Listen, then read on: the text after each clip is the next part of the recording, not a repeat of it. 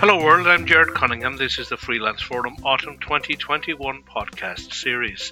Over the years, the Freelance Forum has been made possible by support from the National Union of Journalists and the Broadcasting Authority of Ireland. This is episode 31, and I'm going to hand over now to Stephen Burke, who's talking on the topic of getting started as a freelance journalist in 2021.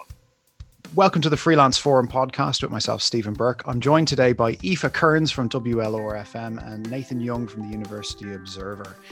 Both of these guys are new to the journalism industry, beginning their careers and beginning it into it was challenging enough to begin with. The costs are going the way they're going. The cost of living hasn't got any better. And I bet it's a difficult time to even think about starting a career in what is often a very precarious, a very poorly paid and a very stressful industry. What in the name of God are you doing here? Aoife, let's start with you. Well, it's actually quite funny you should say that because I graduated in 2020, so last year. So I started my job in September of 2020, but I think when I started college initially, it was very much, we were told exactly what you just said there, that it's a very difficult time to get into journalism. You know yourself, the print is dying, and I don't know if these paywalls are working and all of the rest. But by the time I'd actually finished, by the time I got to my final year of college, before Christmas, before March of 2020, there was finally this, actually this paywall thing is going well. Things are on the up. Digital is working. Finally, we see some light, and then the pandemic hit. So I suppose I think in some ways there's always going to be that kind of that the precarious nature, as you said, of journalism. I think that's something you kind of sign up for to an extent. But I suppose the positive is, and probably the reason that we all, torment ourselves doing it, is that you're doing something that you love. It's kind of a vocation. You're probably not in it for the $100 bills, as they say. Nathan, what exactly interested you in the profession? I don't think I could do anything else. I don't think I could do anything else particularly well. I mean, writing is, it sounds cliche to say a passion or a vocation, but I think I'd be pretty terrible as a lawyer or a politician or something. I'm not very good at numbers, so journalism just kind of was when I was quite young, I decided I wanted to be a journalist. And then as time's gone on, I've sort of learnt what kind of journalism I would like to do and what areas I'd like to work in. Yeah, I decided long before I was aware of how precarious it was as an industry, before I was aware about how digitization has sort of left the industry with no money, how online ad revenue does not make up for print ad revenue, and paywalls certainly don't make up for print sales, and all of these other, and also how conglomerations and newspapers have gutted the idea of the local press along with it, which loses a huge number of jobs. So that was all before I decided to be a journalist, before I was aware of all of those issues. Now, I was aware of them by the time I was in college, but UCD doesn't have an undergraduate journalism course. There's a few media communications and data journalism courses offered, some of which are taken by people who are already working in the industry. But generally speaking, for the people I work with in the Observer, it's people who are interested in writing, want to do something journalism related, they think, and it's only through the fact that we have quite supportive alumni who are working full-time in the industry that a lot of the stuff you might learn in a journalism course about the hustle of actually getting work, the nature of the freelance world, that kind of thing, can actually be like something you can learn. You kind of have to teach yourself or learn it at events from talking and networking, rather than sitting down in class and being told, what are you doing here? There's no money. Do something else. Well, for me personally, there was a moment in my life. Well, I remember when I was of a certain age. I think I was only just finishing primary school. Was when they were just fixing settling up to invade Iraq, and I remember seeing Mark Little away off doing pieces to camera over a satellite feed, and I think, yeah, that kind of thing still that kind of thing still obviously goes on, but that's what got me going. I was like, this is so cool. And before that, I think I wanted to be a weather forecaster because obviously I must have been watching too much TV. Was there ever a moment like that for either of you guys? Do you know what? I actually used to say that I wanted to be a meteorologist because I was too afraid to say I wanted to be a journalist. I was like, oh, that one. If I went around saying I wanted to be a journalist, they'd be like, notions. And then you realize the mathematical component. Yeah. I mean, I didn't even do geography in my leaving cert, so. Nathan, how about you? I'm going to have to be cliche again. I think growing up reading people like George Orwell, Jessica Mitford, that sort of thing sort of introduced me to this world of, and so after having already decided I wanted to be a journalist when I was sort of junior cycle age, it was going to be National Geographic because I liked the magazine, and I thought the journalists got to go to really cool places, and the pictures were always pretty. But I think it was as a teenager reading the fiction as well, but reading like the essays and the books of people from a more sort of radical campaigning investigative tradition sort of taught me this is something I could actually do, and it's something that at that stage when you learn that it's not going to pay very well. It's quite precarious, all the rest of it. You think at least it's worth it. At least, you're putting your name to, as long as you're good at it, you're putting your name to like a worthy cause almost. I think Aoife and I just wanted to be on TV. And here we are on Zoom. and here we are. It's almost as good. So looking forward, like obviously, Nathan, you have a great position there as the University Observer Ed, and you're making great contacts. Aoife has picked up work as well in WLR and is also, I think, an award-winning journalist, if I'm correct. Yeah. Want to tell us what the award is? I won the Arts and Features Student Media Award. It was Radio Production of the Year. So I won that at the Medias just during the summer months. It was my final year project. Final year radio documentary, and I still stand by. I think even after a year of working, it is 100% my favorite piece that I've ever produced, definitely. So yeah, sure, it was nice. Now a nice little. I didn't expect it, obviously, but it was great. It's great to get a bit of recognition anyway. Absolutely. Yeah. Fair to say, of course. Fair to say, really, that you two are probably. Of your sort of that 2-year age gap, you're probably two of the most, the foremost people who are likely to make a success of this industry. So what do you see as being the path forward? Do you see a clear path forward? Will we start with Nathan? Sure. I guess as my time is winding up,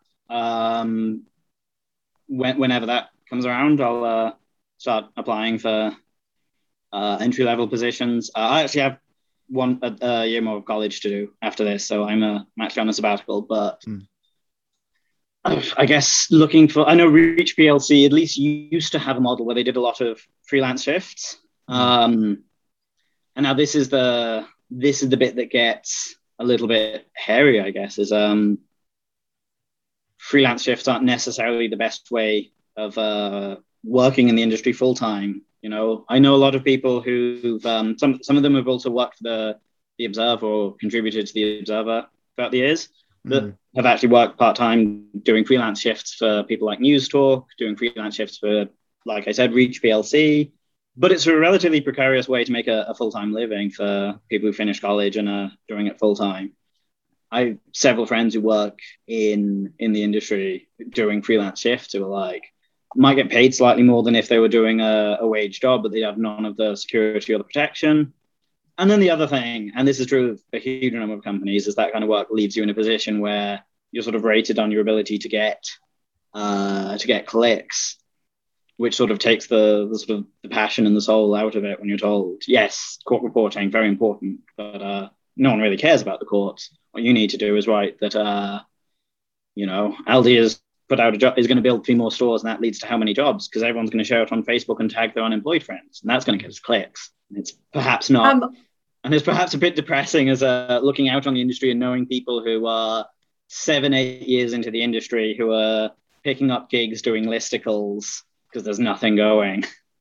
sort of thinking, what are you going to do with a year's experience in a college paper to compete with these people who've been professionals for 7 years who are still getting that kind of work offered to them?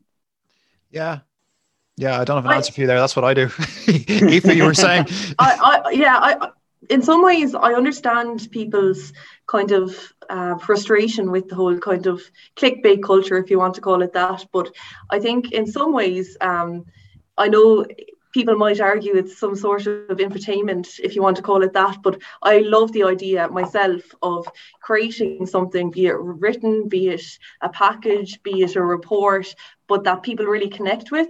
And at the end of the day, especially I suppose when it comes to radio, if you kind of think about radio specifically, just like maybe it is a bit of people pleasing. I don't know, but I love that.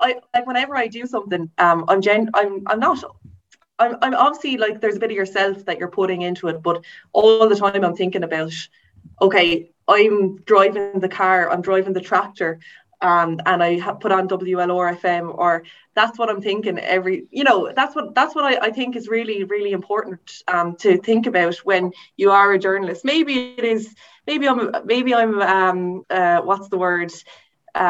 Creating entertainment or whatever, but I just think I just have this kind of that's why I kind of really wanted to get into it in the first place. Just I love the idea of, of course you're informing people, and you know there's that aspect of it, but also there's like just thinking about your audience and thinking about what people want to hear or what you might think your audience is. Because I know, for example, is WLR FM, you could be a farmer up in the Cumber Mountains gathering your sheep and pulled in the Jeep, or you could be a businessman that's earning, I don't know, like 50 grand a year plus and living in the best area of Waterford City. But, you kind of have to create a variety of content. And I don't know if I make any sense there, but I just love the idea of creating something that people can connect with, and that creating something. But I'd be interested in just from yourself, Stephen, just I suppose in terms of the freelance work. Do you feel as though do you feel that kind of pressure? Just I suppose, as Nathan was saying, just about the. It's obviously a precarious enough career path, but do you like the variety of it, I suppose? I sort of enjoyed it's taken me a little while to get into it. I got to be honest. I was getting nowhere. My background is, some people will know me, some people won't, is that for many years I worked on the subs bench and the production desk in the Sunday Business Post. I wanted to be a reporter. I was just like, this isn't really meeting my career goals. So I went and started working weekends, doing freelancing and freelance news shifts. So from absolutely one end of things to the other. And I found, obviously, news is a very addictive way to work, and it was paying me a lot less than working on the production desk.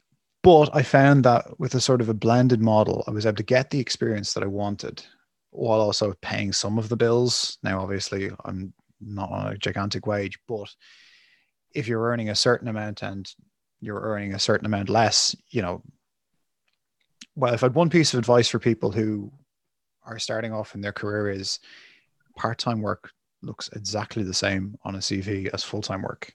And you don't need to work 5 days a week you don't have to do really bad hours all the time for really bad pay. You can mix in a little bit of this, a little bit of that, and do something else that pays while building up a year's experience on your CV, even if it is part-time, if you know what I mean.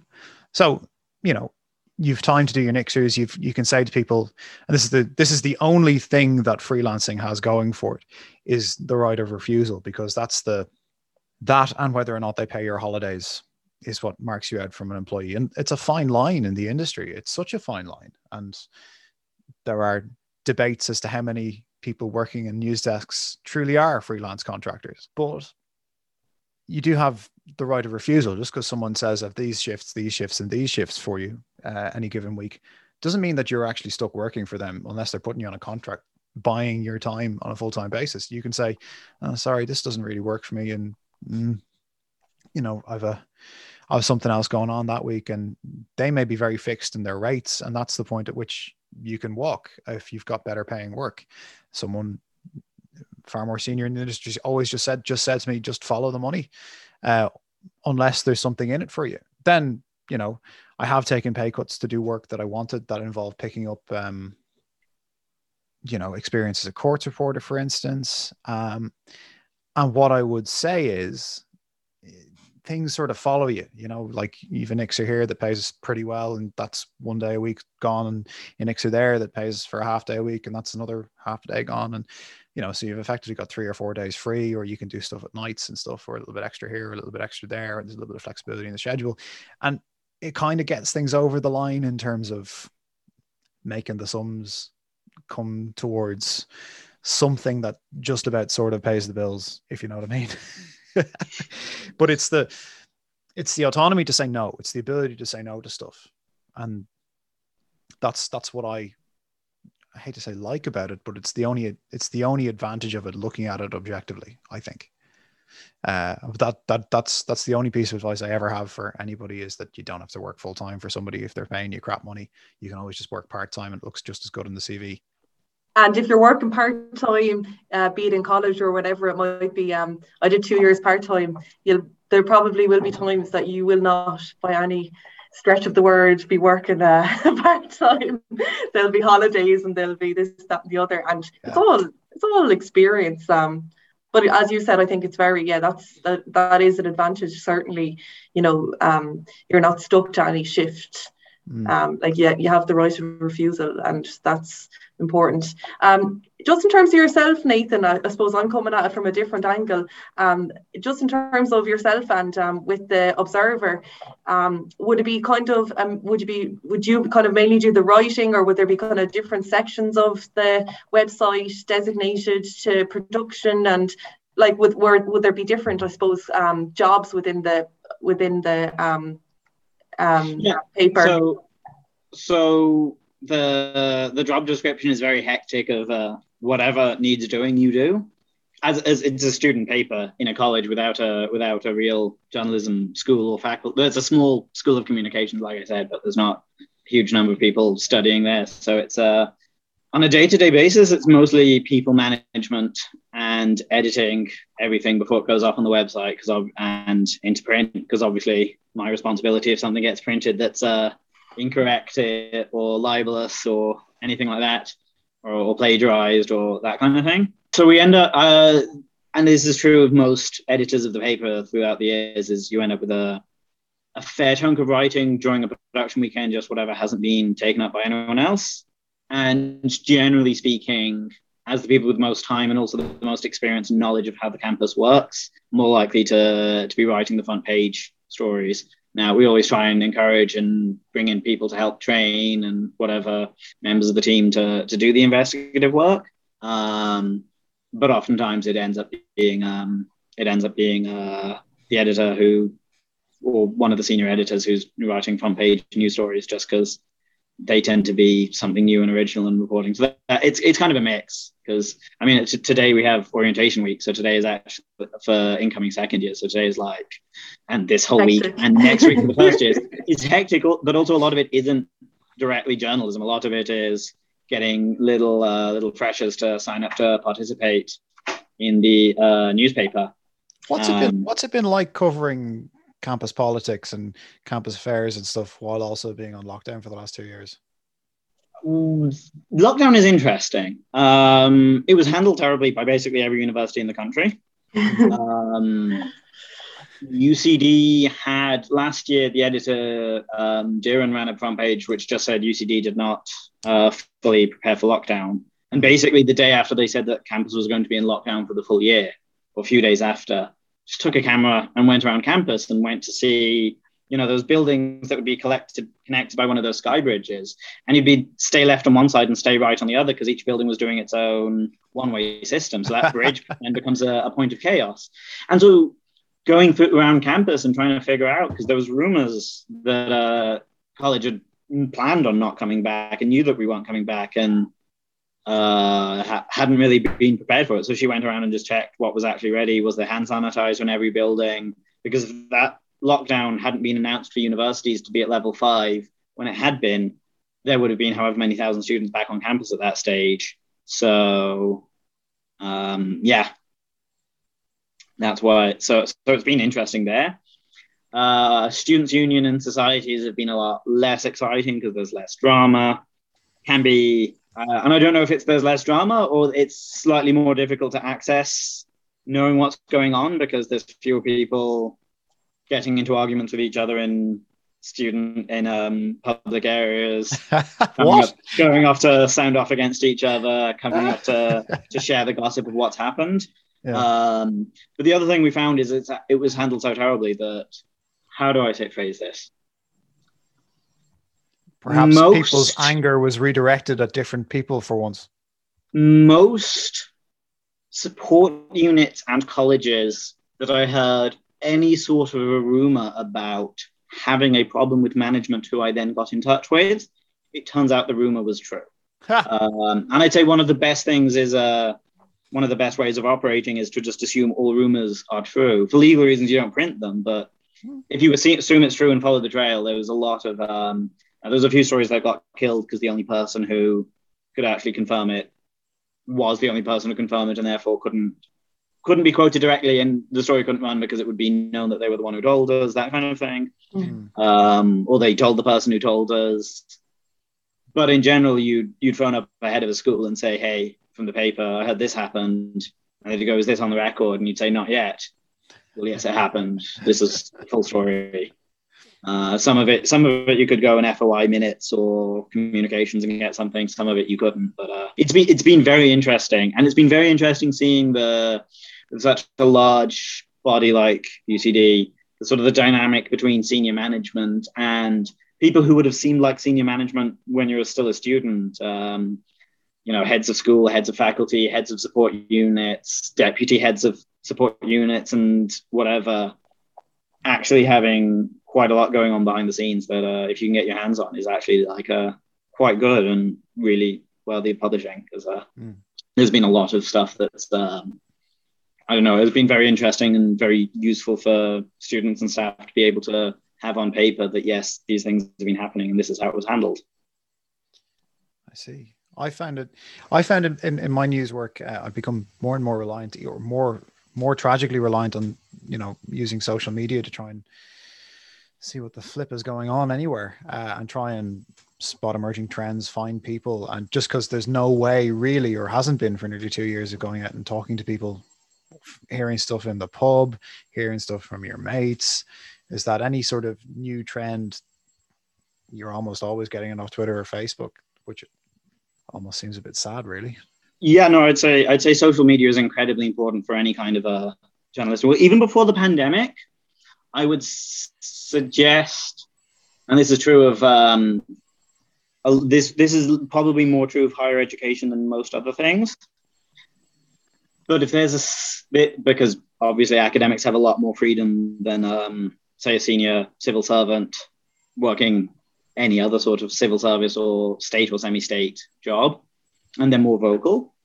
But you can look up Twitter and you can hear that an academic has said something, or that they might be sympathetic to some student cause or something.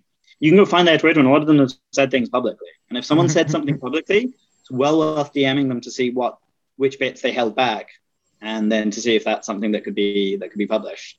Absolutely. It's and that was true even before the pandemic. It's always social media is incredibly useful for if you're a modern journalist.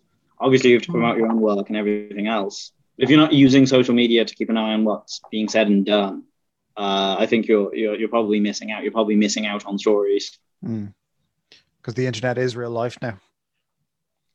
I mean, it always has been. It's as close to real life as any form of media has ever been historically. I mean, it's a different platform and it's a different medium, and it's different to speaking to someone sort of in person. But if someone says something on Twitter, it's just if someone says something on Twitter, it's just the same as they said it to you in person, or if they said it anywhere in public. I mean, it's almost the same as if they printed it, because, you know, it's on the record. They said it. It's there.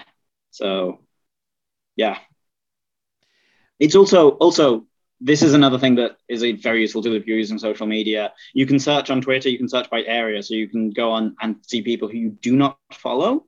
Some of the stuff about Dolores Cahill and her interactions with her local community, you can actually use Twitter to search just what are people tweeting about in Ennis, and then you get the tweets from the area, and you don't have any mutual followers with these people. You're completely disconnected from them.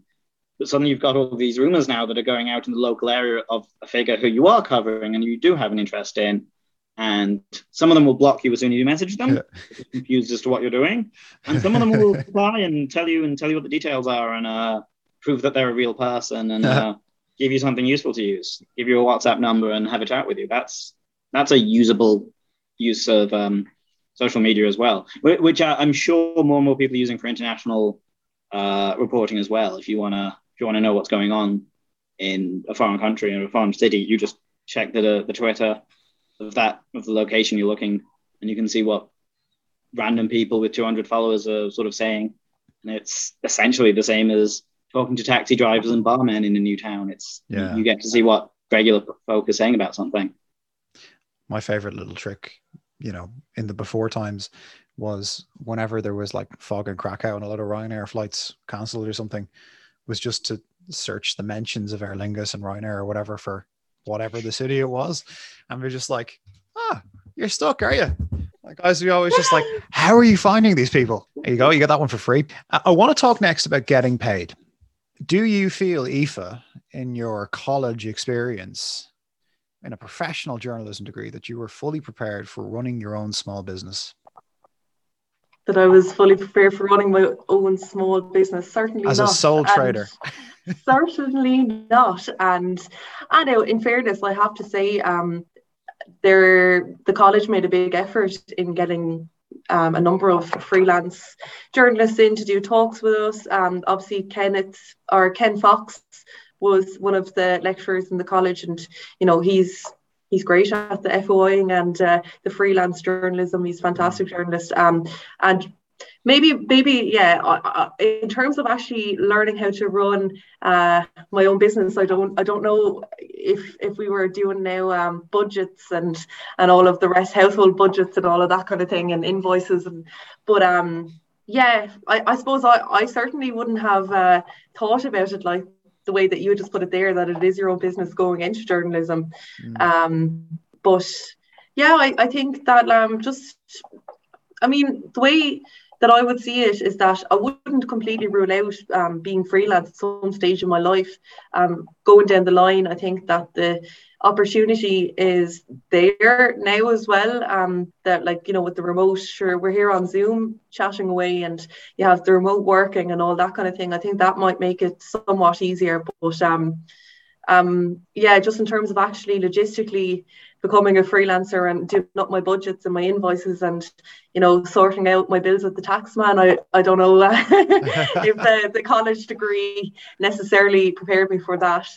No, that's sort of, well, I think looking back on the last 7 years of my career, I think what held me up most actually as a professional and in getting into the sort of jobs and sort of work that I wanted to do, I think what has held me up most was a lack of confidence around demanding payment, a lack of confidence with regard to managing my finances and issuing invoices, chasing up on the invoices, making sure I was getting paid, and finding work that was going to make it worth my while, or finding people that would pay to make it worth my while. Now, maybe that was a symptom of the times and there not being as many opportunities for freelancers back then. But I feel that if I was to go back and design a journalism school curriculum, I would do a lot more on debt collection for starters, and how to write an invoice, and how to apply late payment fees and all this kind of thing. Nathan, have you had any, I'm sure you've done, have you done freelance work that has involved invoicing for it? I think we've lost Aoife, have we? She'll be back. I've actually never done any paid freelance work.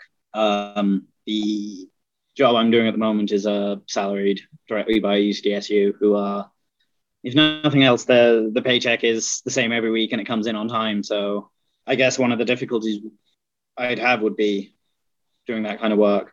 And especially difficult as well, because even if it was to be included in a journalism course, it's of course not what we have. No, naturally. So we're considering having a freelance journalist who does a lot of that give a talk at some stage this year for the team, just to get just for anyone who's considering doing it for either after college or even as a weekend job during college. But it's kind of this terrifying void, the idea of trying to get paid. I tried pitching a few over the summer, and there was a notable a few of the people I went to, there was a notable lack of money being offered. I don't want to name anyone, but I got an email from one publication which said that it was a really good pitch and they loved it, and that they couldn't possibly, and that they actually, because they weren't printing because of the pandemic, they weren't paying, but they'd love to platform a new writer. Sounded very, very much like a woke way of saying exposure. Absolutely. Not necessarily something I'd want to give to my landlord as in exchange for the rent. So one of the things that I do think is worrying for a lot of journalists looking at the industry is there's very little, and this might be because the kind of people writing for a college paper are often quite idealistic. There's very little in the terms of unequivocally good publications and jobs. I might actually cite the Dublin Inquirer as a local paper, which is I think it's run as a co-op, fantastic content, front to back, no sponsored content of any kind, but also as a local paper, very few jobs going, very small subscription readership, so not something that everyone who has a high-minded ideals is going to do. So you're going to end up probably having to take a job if you're not going freelance. And even if you are going freelance, you're going to be doing shifts in publications and in papers and for radio stations who will probably run stories and opinion pieces and certainly have a set of columnists who are not fantastic.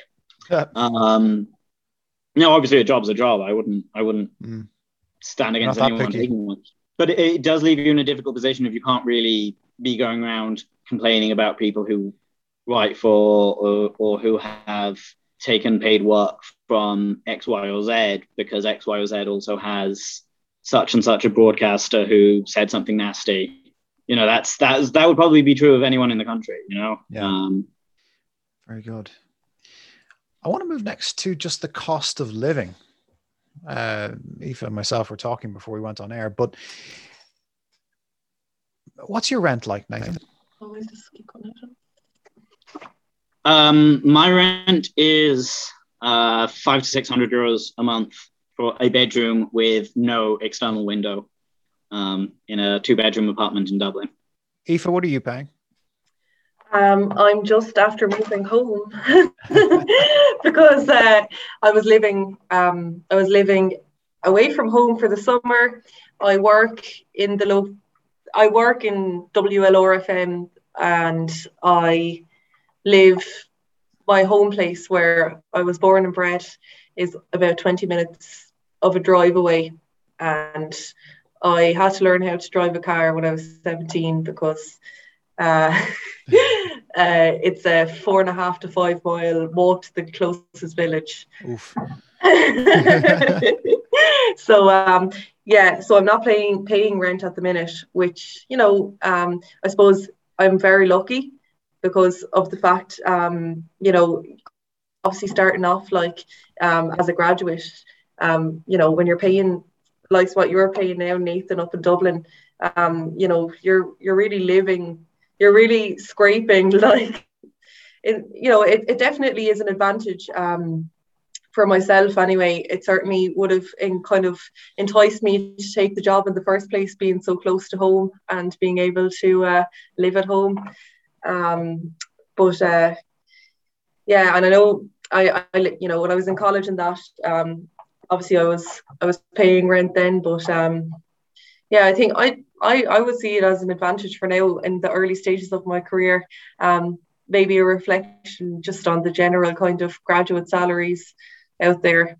Do you think you could take a job in Dublin at the moment, at the sort of salaries that are going in Dublin at the moment? Do I think I could take a job in Dublin at the minute? To be honest, I'm actually really happy where I am at the minute. Starting off in a local station report, and if you were you're happy where you are, is the long and the short of it. Because I'm thinking now, because the graduate salaries haven't changed that much in the last 5 years, but the rents have, and I've just moved home myself because I couldn't afford to pay €715 a month, and also take a slight pay cut to take up some other work. And I'm not sure that I could take up the job that I took up in 2014 with the sort of rents that are being paid now. I certainly couldn't afford what Nathan is paying. I certainly couldn't afford what I was paying up to March or April or May. And I don't get the sense that graduates are being paid any much more than I was in 2014. But rents have nearly doubled. In fact, I did the very harrowing sums on what I would have to earn to not be in housing stress, i.e. be paying more than 30% of my income, and in order to rent a 1-bed flat in even Blanchardstown or somewhere, on the outskirts of the city. And I think the figure I come up with was over €50,000 a year, which, let me assure you, is not anything near what I earn at the moment or anything close. It's probably about 16 or 17 grand in the difference. And that's just, without wishing to just get into, the rent is too damn high. I think this is going to start to become a structural issue for the newspaper industry. I mean, there's going to be a huge age gap between the people that they would be expecting to exploit, for instance, and have available at the drop of a hat, just aren't going to keep doing it. That is my impression. The other thing it leads to is just, and this is also true of unpaid internships as a concept. The other thing it leads to is people who have money and have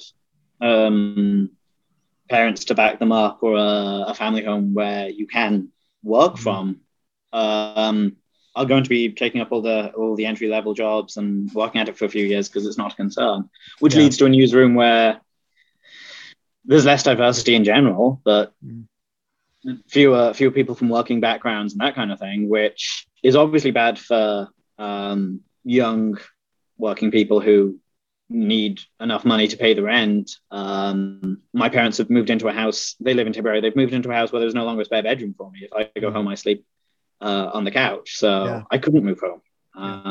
And so that's obviously also bad for readers, because newsrooms with less diversity cover less or fewer stories that are the editorial team and the people in the news working on the floor would be aware of, would be worth covering as stories, and it gets more and more into the stereotype of just the media being the elites writing for other elites. I mean, if you can't live on the starting salaries or on the kind of commission you can get starting out, then either you're going to be working a different job and collecting a paycheck every now and then, which is not ideal as a way of doing it, or you're just not going to leave the industry. And that's certainly that's a shame, and it's a shame for the readers as well, and it's a shame for anyone with any interest in a media that actually portrays society as it is and tells stories that matter. I take a far more I suppose mercenary attitude towards this. I think the days of the current pay rates that are being offered are going to have to end pretty quickly, like where junior journalists are being paid barely a hair over minimum wage on freelance deals. I think that can't last in the present circumstances. I'm aware of people who've left newsrooms in the last couple of months to take up other work completely outside of the profession, just because it's not worth it to them to keep on a lengthy commute from, let us say, the Midlands for early morning shifts for not an awful lot more money, when there's an awful lot more money going elsewhere. And well, I hope at any rate the conditions are going to have to improve somewhere, but I just don't know where the money's going to come from. At any rate, let's wrap it up. Let's ask, what are you guys actually hopeful for, rather than making it a little bit too miserable? What am I hopeful for? What are you hopeful for? I don't know. I think that certainly for the likes of maybe people like myself that like to do a bit of everything. In some ways, I know that some people think that the multi-platform journalist of present is in some ways, some people might argue it's actually taking advantage of people. I love doing a bit of everything. I love trying a bit of everything. I'd love to just keep doing that now for the meantime. I think, and I do want to continue and try and do it as long as I can, chance my arm for as long as I can. And, as you said, there might come a point, and I think most people that get into journalism might have a backup in their mind. There might come a point that I have to choose a different career path, but I like for now anyway. I just love what I'm doing, and I'll keep going for as long as I can, and I don't know. Fantastic. Okay, great. A great vote of confidence in the industry there. But you reckon obviously maybe you get a better subvention or something from the Broadcasting Authority or something, maybe. A few Sound Vision grants, obviously broadcast is maybe possibly an easier situation for picking up grant money. Nathan, I think you're probably screwed, yeah. Yeah, no, that's very little to be hopeful for. No, that's not true. I think the pandemic, and also the sort of the general mood for change that was around before. I mean, with Sinn Féin doing so well for the first time in forever in the general election just before the pandemic, create something of an opportunity for the idea of people are reading the news more than they were because of the pandemic. But because of this mood for change, it means people who are upset at the system or upset at the government or whatever it is aren't cynics. They're not turning around and saying, sure, it's all the same thing. They're not just being cynical anymore. They're not just saying everything's terrible. The government, the media, everyone is all in on it. Yeah. Because they've recognized that there's something of an alternative, even just in a different political party. And what I'd say is hopeful out of that is other publications, journals, magazines. There's been a huge growth in left-wing magazines and broadcasting in Britain and the United States over the past few years. Now, that is one import from their media that I would like to see. Yeah. But even just for sort of mainstream newspapers, people might start looking for genuine opposition to what's happening. They might look for genuine difference of thought. They might start feel happy buying a newspaper on the condition that they've realized not only that things are wrong, but that things could be better. And they want a newspaper and they want journalists to sort of reflect that and actually be investigating and actually be challenging and questioning and all the rest of it. And the more people think that can happen and the more people support journals and newspapers where that happens, I think there's hope that there's hope in the industry for there to be a space for people who are sort of happy not simply replicating press releases, but would like to really get their teeth into some stuff. And even with some of the journals fact-checking stuff and that kind of thing, and the currency as well, there's exciting projects even over here that are like really, really showing that if you can actually offer something new and you can offer some real honest to God reporting, people are taking an interest. People want to know what's happening. They're not cynics, they're skeptics. And I think that's quite healthy and good. And I'm hopeful to see less cynicism and more skepticism from the readership going forward.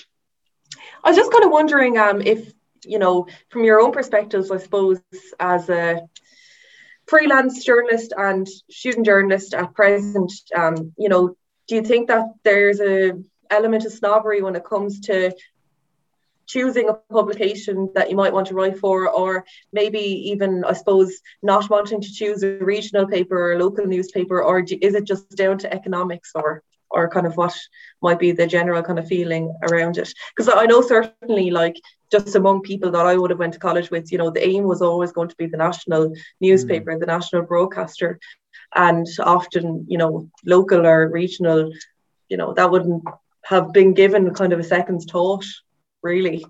Yeah, I think you got a point there, because I mean, when I started off, I mean, I interviewed for jobs in several regional radio stations and obviously didn't get them. And then I kind of took the hump of it, because it was just like, oh, they just want to hire locals. I was just like, they obviously don't want to hire a dub to go work down the country. But I do know people who are from Dublin and have spent significant quantities of time working in the regional press and come back to Dublin and make significant careers. So I don't know if it just didn't work for me. Might be that have I even pitched a regional paper ever? I haven't. And I know I suppose there are also freelancers out there, say, now, obviously, as you said, it might be a case that they're from a certain county and they'll write they'll do their local and they'll do their national as well.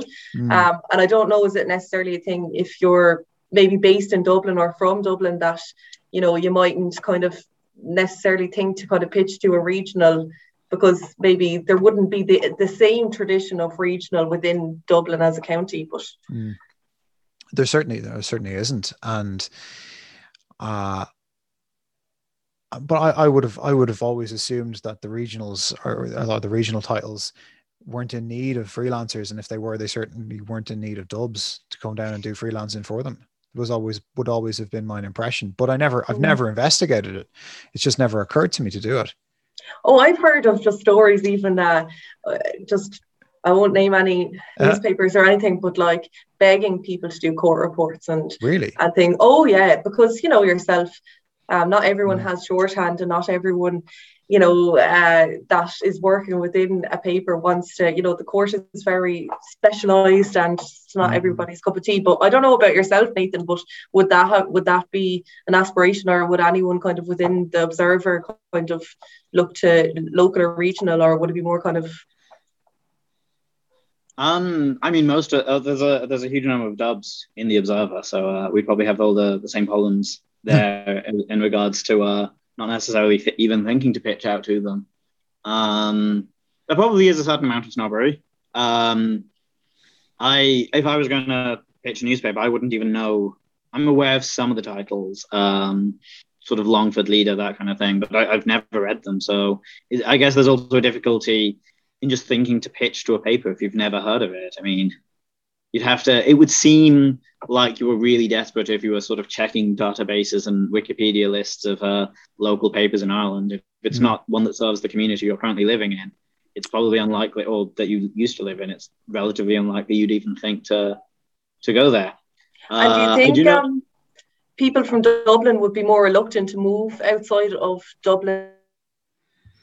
Yes. I know several people who've. If the job is going, will go. I know a few people who've actually turned down being moved or sort of resisted it and been able to stay. The Irish Times owns several local regional papers, and for a lot of their graduate entry positions, which I know I'm going off topic as far as freelancing is concerned, you're sort of required to spend 6 months either in one of them or in the Examiner. Yeah.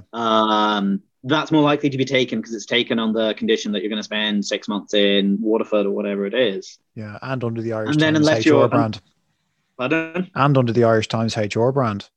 I feel like what will put me off, and what has put, and to be fair, what in discussions has put me off in the circumstances where a certain regional radio station, for instance, was interviewing me, they asked, do you see this as a long-term proposition? And I'm just, without wishing to send, maybe it is snobbery, but I had to come up and say, I see this as a short-term thing because, quite honestly, I don't want to live where I have no family connections, no friends. And also at the time I wasn't driving a car. So the idea of being, sort of almost marooned there for 5 days work a week and then wondering what happens at the weekends didn't appeal to me that strongly. And whereas I might have been able to give it a lash for 6 months or something, I don't think. Well, anyway, they got the wrong vibes off me because they were looking for someone they wanted for 5 years or longer, or for a really long-term train you up situation and make you one of their own. And for whatever reason, it didn't appeal to me, and I didn't appeal to them, and I gave them the wrong vibes. That was just the outworkings of it. And on a serious note, how much of a disadvantage is it for you or was it for you before you had a driver's license when it came to applying for jobs, or even just like, I suppose how does it make it more difficult? Or obviously you'd be working more in Dublin, so it mightn't be the same, disadvantage. Dublin is fine really without a driver's license. I'd say any regional titles, well, look, it depends what sort of work you want to do. And also, like, there's always a good screw in mileage. Do you know what I mean? That's the one of the points of negotiation which should never be compromised on, is you won't go driving to do a job in your own personal vehicle or your own personal car, or a car that you've borrowed or a car that you've hired, without getting at least paid mileage or having the cost of it covered or having the cost of travel covered. But I remember I went and covered the general election last year, the general election count, or 2019 now at this stage. Time flies. And I didn't have my own car at that time, and couldn't get a taxi for love nor money at the count station in Thurles, where I was going to cover the count. Had to walk the length of the town. Okay, fine, no problem. Just towing half a radio station behind me. But I had to cadge a lift from RTE and Virgin Media on successive days to get to the polling station. And you're just like, maybe you should have got a car. But honestly, I want to maybe flip that question. To what extent would you consider working for international outlets or freelancing for international outlets? Because there's a huge English language press out there, and not all of it is even in Anglophone countries. Aoife? Myself? Yeah. Oh, well, funnily enough, I was very interested in going to the US, and I went and I was at the USA building on the Quays in Dublin the week before COVID lockdown, so March of 2020, and within a week the company had shut down. But I was just lucky. I just didn't pay any. I didn't pay any money, so I was just lucky that I didn't lose money. So yeah, to be honest with you, I think in some ways, internationally, obviously it would be more of a challenge. Like, you're thrown into the deep end, and you don't maybe have the same understanding of culture, political systems, whatever it might be. But I think in some ways, if I was to work like in another country, I'd love to just go work for a year, really try and get a sense of what the culture is like, and do your research obviously as well, and then maybe go out, maybe kind of work abroad. But I think it's definitely it's obviously very different to Ireland, and it would certainly be a completely different landscape. Fun. I don't really know necessarily. In terms of job security or anything, would it be much of a different? The US, like New York specifically, like I'm sure it's just as difficult to get into and all of the rest. But what about yourself, Nathan? Would you? I'd be interested in working abroad. Oh, Jenny, man. Oh, sorry. Is the question? Was the question freelancing for international press? Freelancing for the international press in any capacity. I mean, do you consider yourself to have a very focused look on the Irish media landscape? Like, a lot of people really do. They just don't look beyond our shores. And I mean, I would absolutely take commission work from anyone who was looking to have something written about Ireland if I was staying in Dublin. I think one of the difficulties with the travel question is just traveling how far and for how long. You wouldn't want to be on a freelance contract for doing a lot of that kind of that stuff. Most people would hire someone in-house to do that. But if it was freelancing for the international press from Ireland, absolutely. And I'd say that I would have the same attitude on the local press on the question, where it's like the problems you outlined. Most of it is just down to if you're going to work for a local newspaper or radio station, you're going to have to actually live where it is, and unless you have a connection to that community, you might not want to go and live there. I don't think I'd let any sort of Dublin snobbery get in the way of me accepting a paycheck if it wasn't tied to living far away from nightlife and community, which is sort of the main reasons to stay in a big city. I've never really considered pitching to the international press. That's actually a good question. I might come the end of my current contract, I might sort of look out to see what's wanted and needed. Have you written for international press in the past, Stephen? Have I? I think the closest I ever came was being approached. Was approached through the Dublin Inquirer to see if I could do a piece for Foreign Policy once, but I've never really cracked into it. I did once interview for Agence France Presse, but they didn't have me. But it's something I would actually love to do, is pick up one of those gigs. But I didn't have, at the time that the opportunities availed themselves to me, I was for Agence France Presse, didn't have the experience. But there are a lot of people who have made quite successful careers out of, and having got sort of a leg up from taking on a part-time commission-based, retainer-based gig with one of the major international outlets just to cover Ireland, and great opportunities for travel within Ireland, great opportunities to kind of not write straightforward things, but write kind of discursive things about a culture that you truly understand. So what more would you want? Yeah, absolutely. I suppose maybe just silly me, I didn't quite grasp your initial question, but it must have been a poor question in that case. No, I don't think so. I think I'm just I'm what time is it now? You probably better wrap it up. It's just come 4:30. I'm in here since 6 a.m. this morning, so I'm a little bit. I've detained you guys far too long. All right. Well, we'll wrap it up there. Thank you for joining me both on this Freelance Forum podcast. Where, may I ask, if our listeners wish to hear more of your wonderful ideas, where can they find you on social media? I was right. So if people want to see more of my stuff, my social media handle is @NathanGeorgeY.